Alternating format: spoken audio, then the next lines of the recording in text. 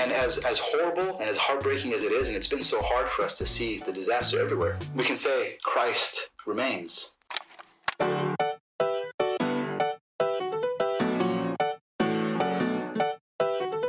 Welcome to Footnotes, a behind-the-scenes look at what we value and why it matters here at Foothill Church in Glendora, California.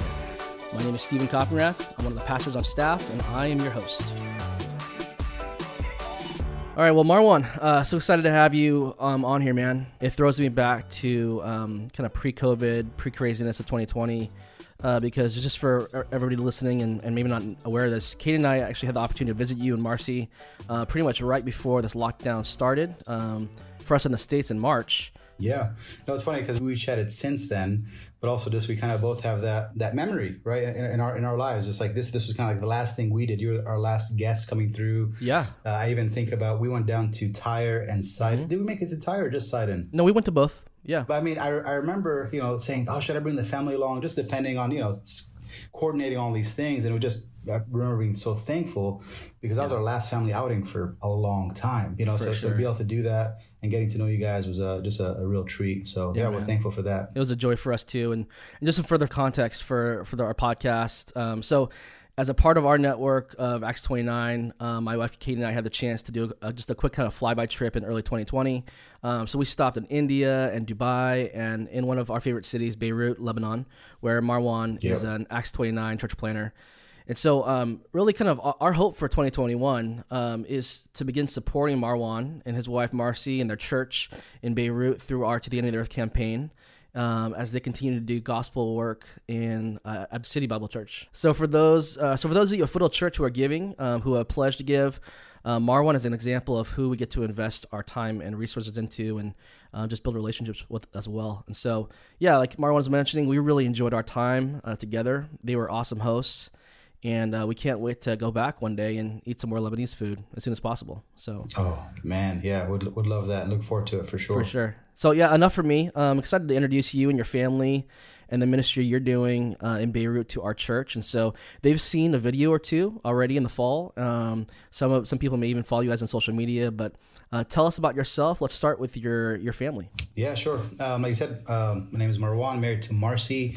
We just celebrated 10 years of marriage in August 3rd. Awesome. We've lived most of our married life together outside of the States. So, of course, we spent our lives in the U.S. That's where I grew up. That's where she was born. Got married in 2010. And then 2014, we moved to Dubai for a couple of years with the focus of transitioning here into Lebanon to see this church planted. So we moved from the U.S. without any kids. Noah, our 5-year-old, was born in Dubai. And Shaya, 3-year-old, was born here in Beirut. And so we're a family of 4. Yeah, we're thankful for the Lord's kindness to give us our family and to allow us to be here in this time. It's something we've considered a lot. But yeah, we've been in Lebanon now for 4 years. I pastor City Bible Church, which was planted it was Palm Sunday of 2018. It's kind of our first official Sunday morning. From then, we've been kind of meeting on Sunday mornings regularly. Just had a members meeting this past Sunday, voting in some people, voting out some. We're at 25 members. On average, we're probably 40 to 50 adults on a Sunday morning. That's great, man. And just going back to your family a little bit, your kiddos, Shai and Noah, are so awesome. It was a joy to be able to not only get to know you and Marcy, but to be able to hang out in the city and see your family at play and hang out with you guys. Take us back a little bit further. I think thinking about before Dubai and just even your time in the States, how did God call you into ministry? There's some people who honestly have never maybe talk to somebody who's a church planner in that area of the world. Just hearing from someone like you for the first time. So how did you kind of end up, maybe the short version of it, of how you ended up planning a church in the Middle East? Yeah, sure thing. So I was born 1983. Is that short? Is that too far back? I'll start from the very beginning, right? We'll see how fast that goes from there. Yeah. Well, I'll fast forward pretty quickly, but I mentioned that to say that I was born here in the Middle East. I was born in Kuwait. My father's Lebanese and Palestinian. My mom's Iraqi. But we had my grandparents moved to San Diego. So actually, I grew up in Southern California. That's why we sound alike, maybe, or to some degree, right? Southern California, non-accent. In California, we don't have an accent. For sure. And so we're actually on vacation in San Diego in 1990. Then the war started in Kuwait. And so Iraq invaded Kuwait. Actually, the day before we were to fly back, they invaded. And so we weren't able to fly back. So I grew up in San Diego, which is God's kindness. I grew up in a Catholic family. And so nominal, we're believers. I knew who Jesus was, but didn't understand him, didn't understand the cross, the gospel, anything. And at a young age, the Lord made himself known to me. He used my auntie, my mom's youngest sister, to share the gospel and the love of Christ. And so the Lord saved me at a young age. Then just eventually started going to church. Early teenage years, I think we started finally going to church. And to kind of fast forward, it was in my college years. After serving in youth ministry and college ministry and just loving the church, the Lord stirred up my heart. And I think I shared it with you. The way I normally say it is that my eyes were open to lostness in the world. Surely we know there's people, right, who live and die without knowing Christ. We're impacted. We watch a video, we hear a song or a testimony, but that's usually the extent of it, right? You kind of are moved for a little bit, and then you just kind of go on. But there's this time, second year, third year of college, that I was impacted, and there was no turning back. And so it seems like that was a huge shift in my life. And at that point, I was, early 20s, 21, 22. And so because of my background and, my culture and identity here in the Middle East, also knowing the need as Islam has grown and is continuing to grow in such great numbers, just kind of those two things made it at least narrowed down the world of lostness to kind of the Middle East, the region where I'm from and where we are now. And so from there, of course, there's lots of details along the way, but the Lord brought Marcy into my life. We both had a call to go. For me, it was a little bit more specific. Hers was general. And so the Lord brought us together.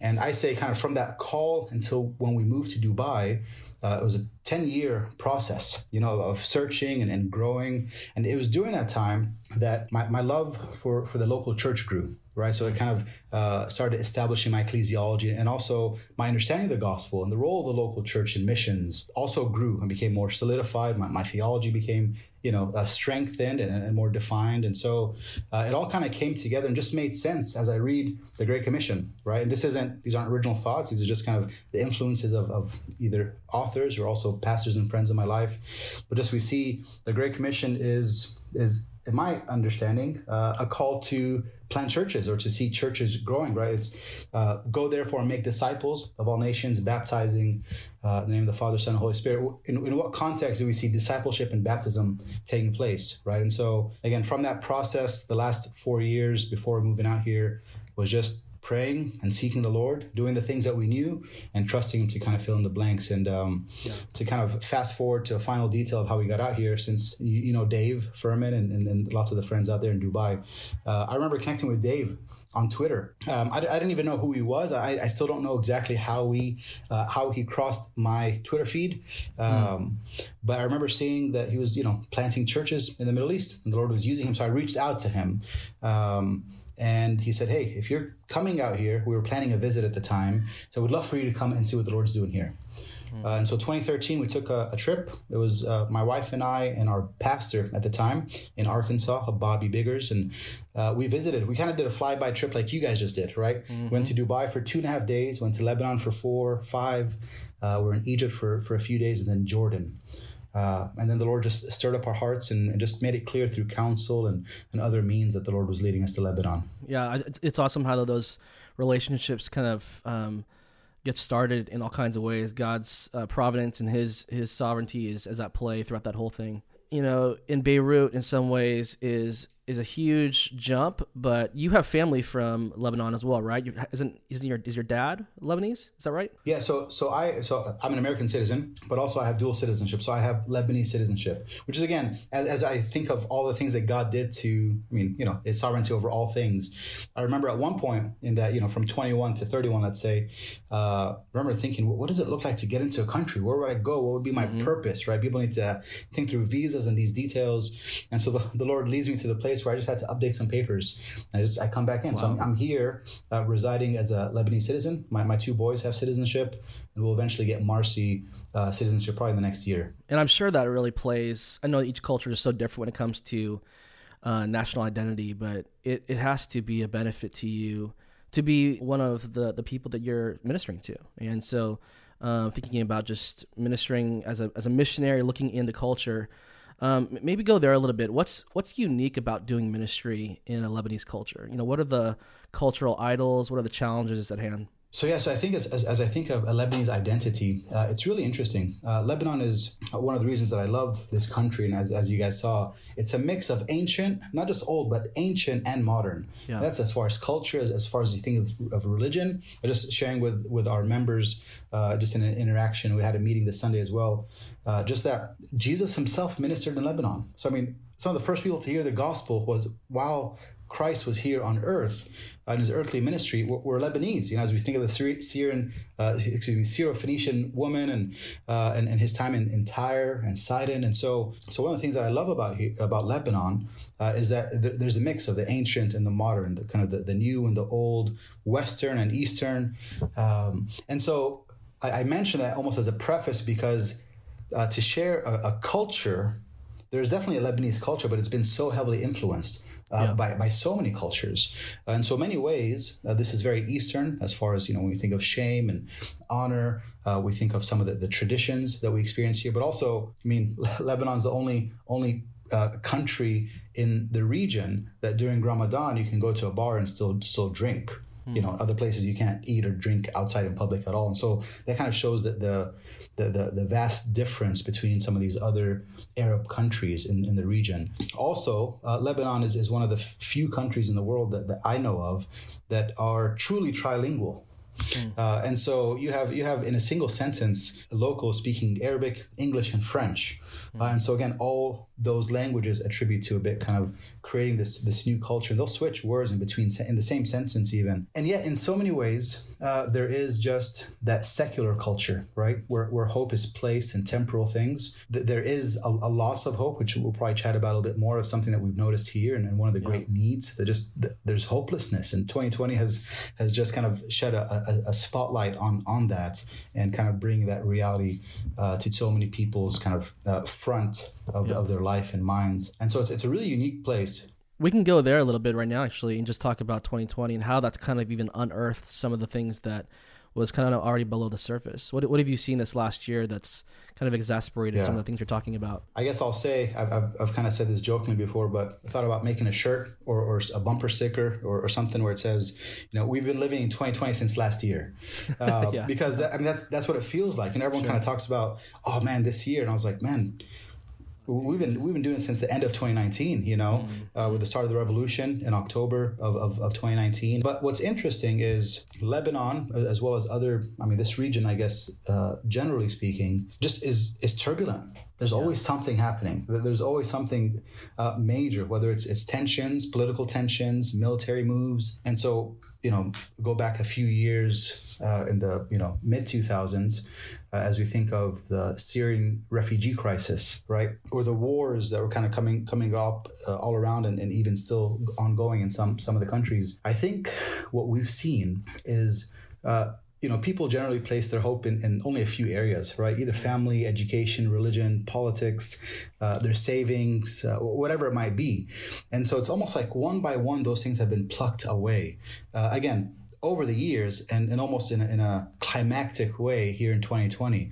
And so, for example, for us here in Lebanon, when the revolution started, which is still ongoing, still protests on the streets, not in the same capacity because of other things happening, but that's definitely still going on. People would say, well, at least we have our savings, or at least we have our family, right? Yeah. And then all of a sudden, no one could access their money anymore. We're in the middle of an economic crash where the local currency has lost 80% of its value.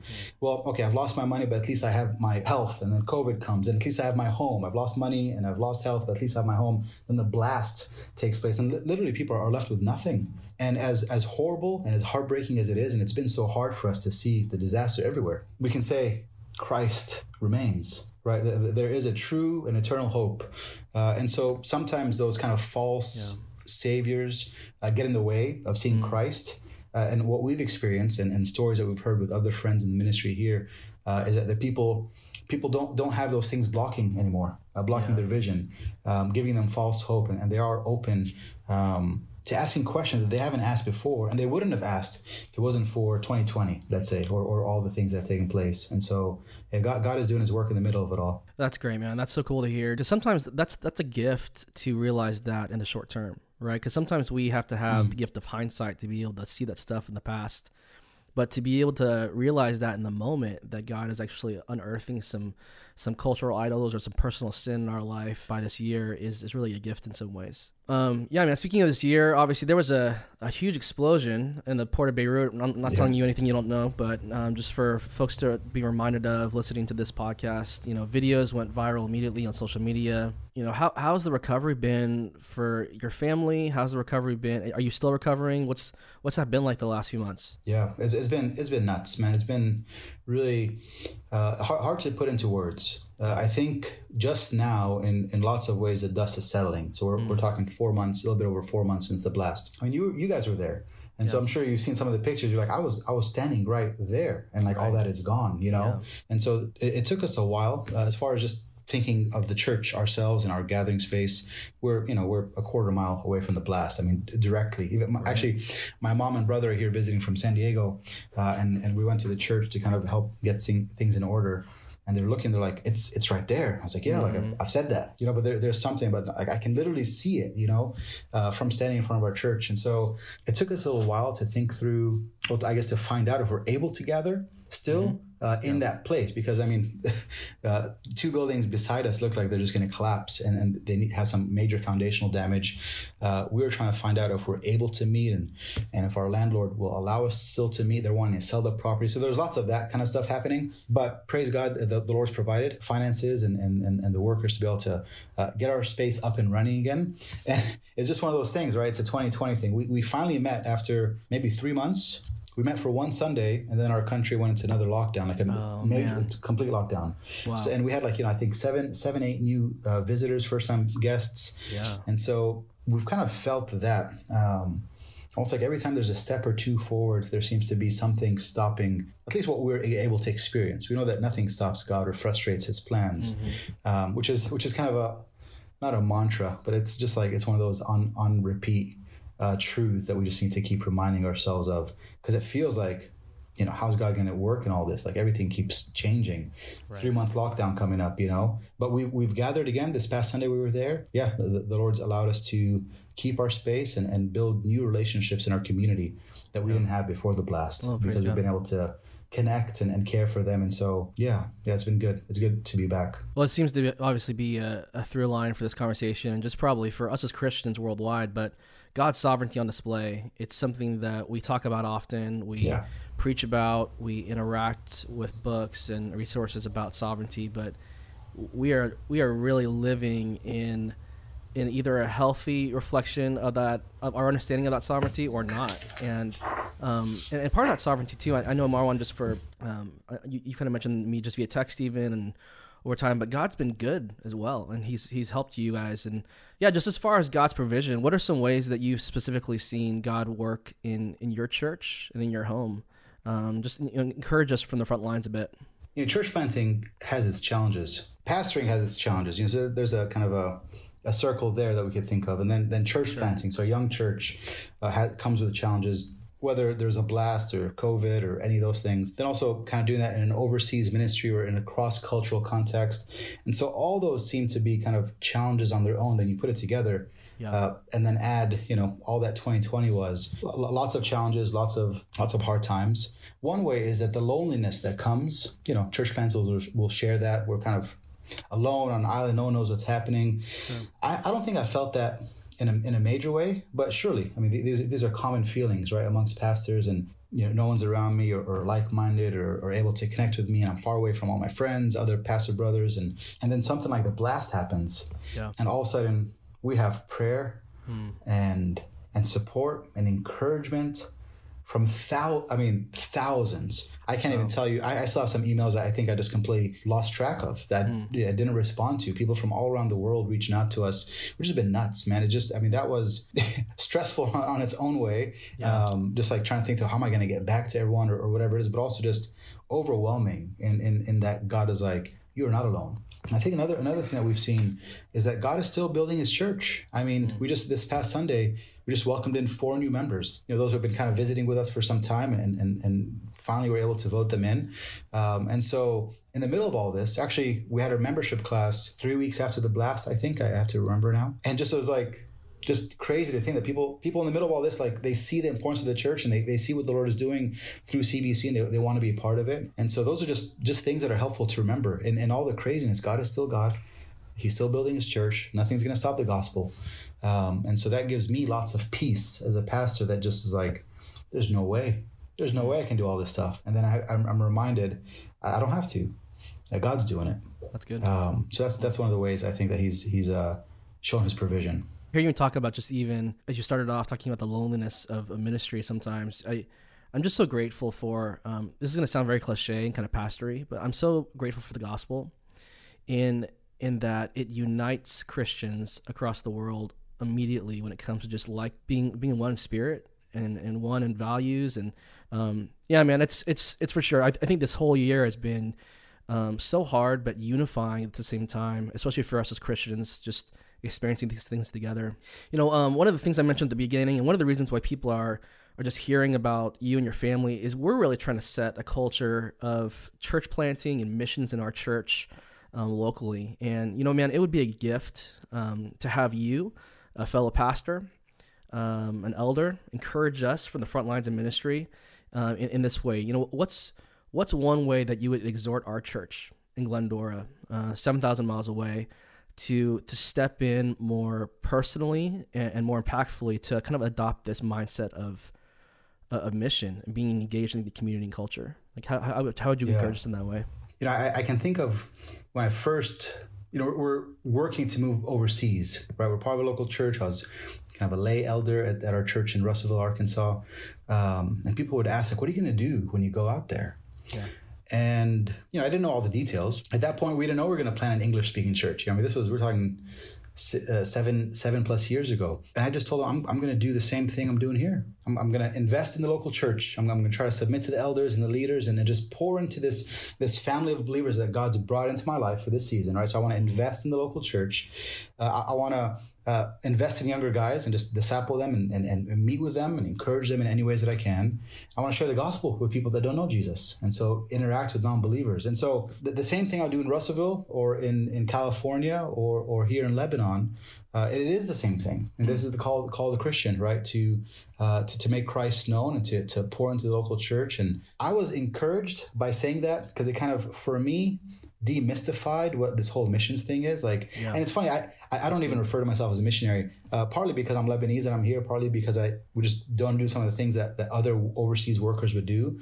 And we're just a pastor of a local church, and so I think there is something kind of mystical and kind of curious about all people that give up their lives and go. But we're all supposed to go, right? We're all goers, and we should all be active in the life of the local church. That's, God's primary mission strategy. The way he makes himself known is through the local church. So I think that's how it says it. Plug into the church and invest in people's lives. Connect with people that don't know Jesus and just let them know about Jesus. There's as many lost people there as there are here. So there's needs everywhere. I love that, man. I love that you have this opportunity to kind of like throw out this big idea of like missions and go live in a hut somewhere, and you remind us very in a grounded way, hey, just engage where you're at. And that's such a good encouragement for, I think, all of us, and really practical for a lot of people listening as well. That's actually our greatest need. I think my greatest need is that I'm looking at our church and seeing what it is that we need. I want more people who love Christ, love the gospel, and want to invest in the church and meet with one another, more than money, more than a bigger space, more than any of these things. Just need committed believers in the local church who are saying, hey, we're here for Jesus and for what he has us for, whether it's for 2 months or 20 years.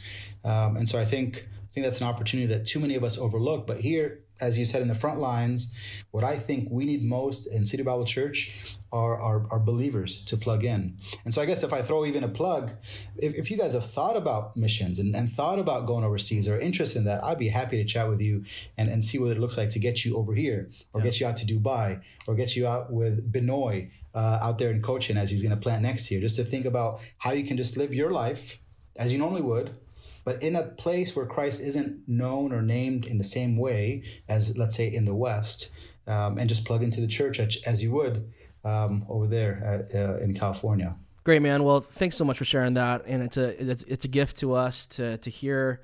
In some ways, I think as one of the pastors here at church, it's a blessing to have similar and faithful words being spoken over our church, just from a different voice, and just kind of hear that same thing against the gospel that unites us and brings us together in that way.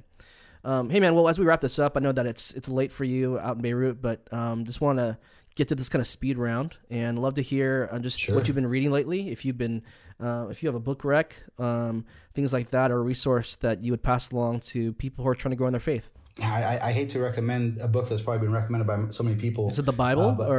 Which I have that one. I haven't read it recently, but no, I have that one. Gentle and Lowly is one that I've recently read, and just like, man, Marcy's going to be reading it next. And so Dane Ortlund, right? I was a little bit late on that. Actually, I just read the most recent book. I finished it this morning, was Echo Island. It was a fiction by Jared Wilson. Oh, okay. You know Jared, right? Yeah, a little bit. Uh-huh. And so that was great. But I mean, I saw this, and I think the book I've been recommending to people is Jim Hamilton. What is Biblical Theology? Man, it's a short book, 100 pages or so. Awesome. And just such a clear breakdown of biblical theology that excites me about reading and studying the Bible, and I've seen that in other people as well. So I guess those are 3 books. That's great. That I would recommend. Those are really great, man. Appreciate that. And this may be just for selfish reasons, but I've already brought up food a couple times. One of the things I love about Beirut and Lebanon and just having a friendship with you is Lebanese culture. It's so great. I told Katie before we got there, I was like, you're gonna love Beirut. And one of the things I love about it is the food, is the rich history. So kind of take me back a little bit to maybe the first couple of days in Beirut. What's the place, or maybe what's even the kind of food that you would suggest or recommend to somebody who has never been, kind of dove into Middle Eastern culture at all before? What's something that you would recommend? It's a hard question because I'm a foodie myself. The food is just unbelievable. Now, it's known. I can brag about Lebanese food because anywhere in the Middle East would say, yes, Lebanese food is the best in the region.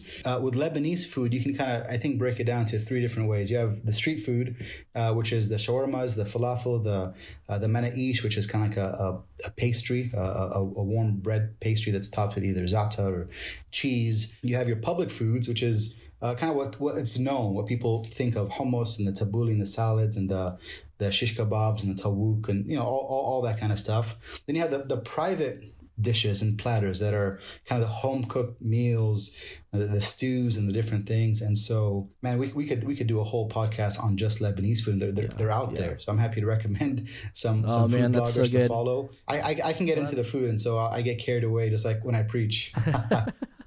Oh, that makes me hungry. So I wish we could enjoy lunch together right now, or a late dinner for you, I guess. Just to end on a more spiritual note, just to make sure that people know that we're Christians still. How can we be praying for your family, for you and Marcy, for Shai and Noah in this season?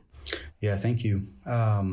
We need wisdom. We have a 5-year-old and a 3-year-old in the middle of a pandemic after a blast with virtual learning, and a couple tired parents, from a long couple years ministry in a young church, So there's that. And also just for pastoring the church, I just need wisdom from above, wisdom that I don't have on my own, strength that I don't have on my own, love that I can't have on my own. And so learning to lean on and trust in Christ more than I do, I think will help me be a better husband, better father, a better shepherd. And so those are a couple ways that you can be praying for me as a pastor and Marcy and I as parents. Yeah, we're excited. In the middle of all, we're tired, right? All the emotions, all the feelings, but we're excited for what the Lord has in store, what's coming up ahead, even though we're expecting a 3-month lockdown and all these things, but we're just trusting that God is doing stuff and we want to be a part of it. Yeah, man, we'll definitely be praying for you. And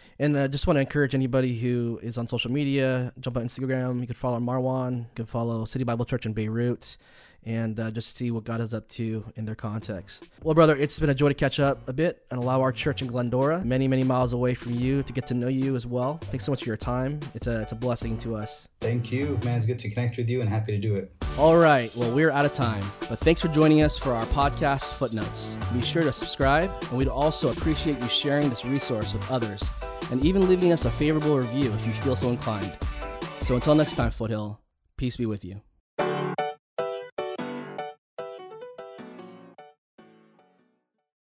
The food is just unbelievable.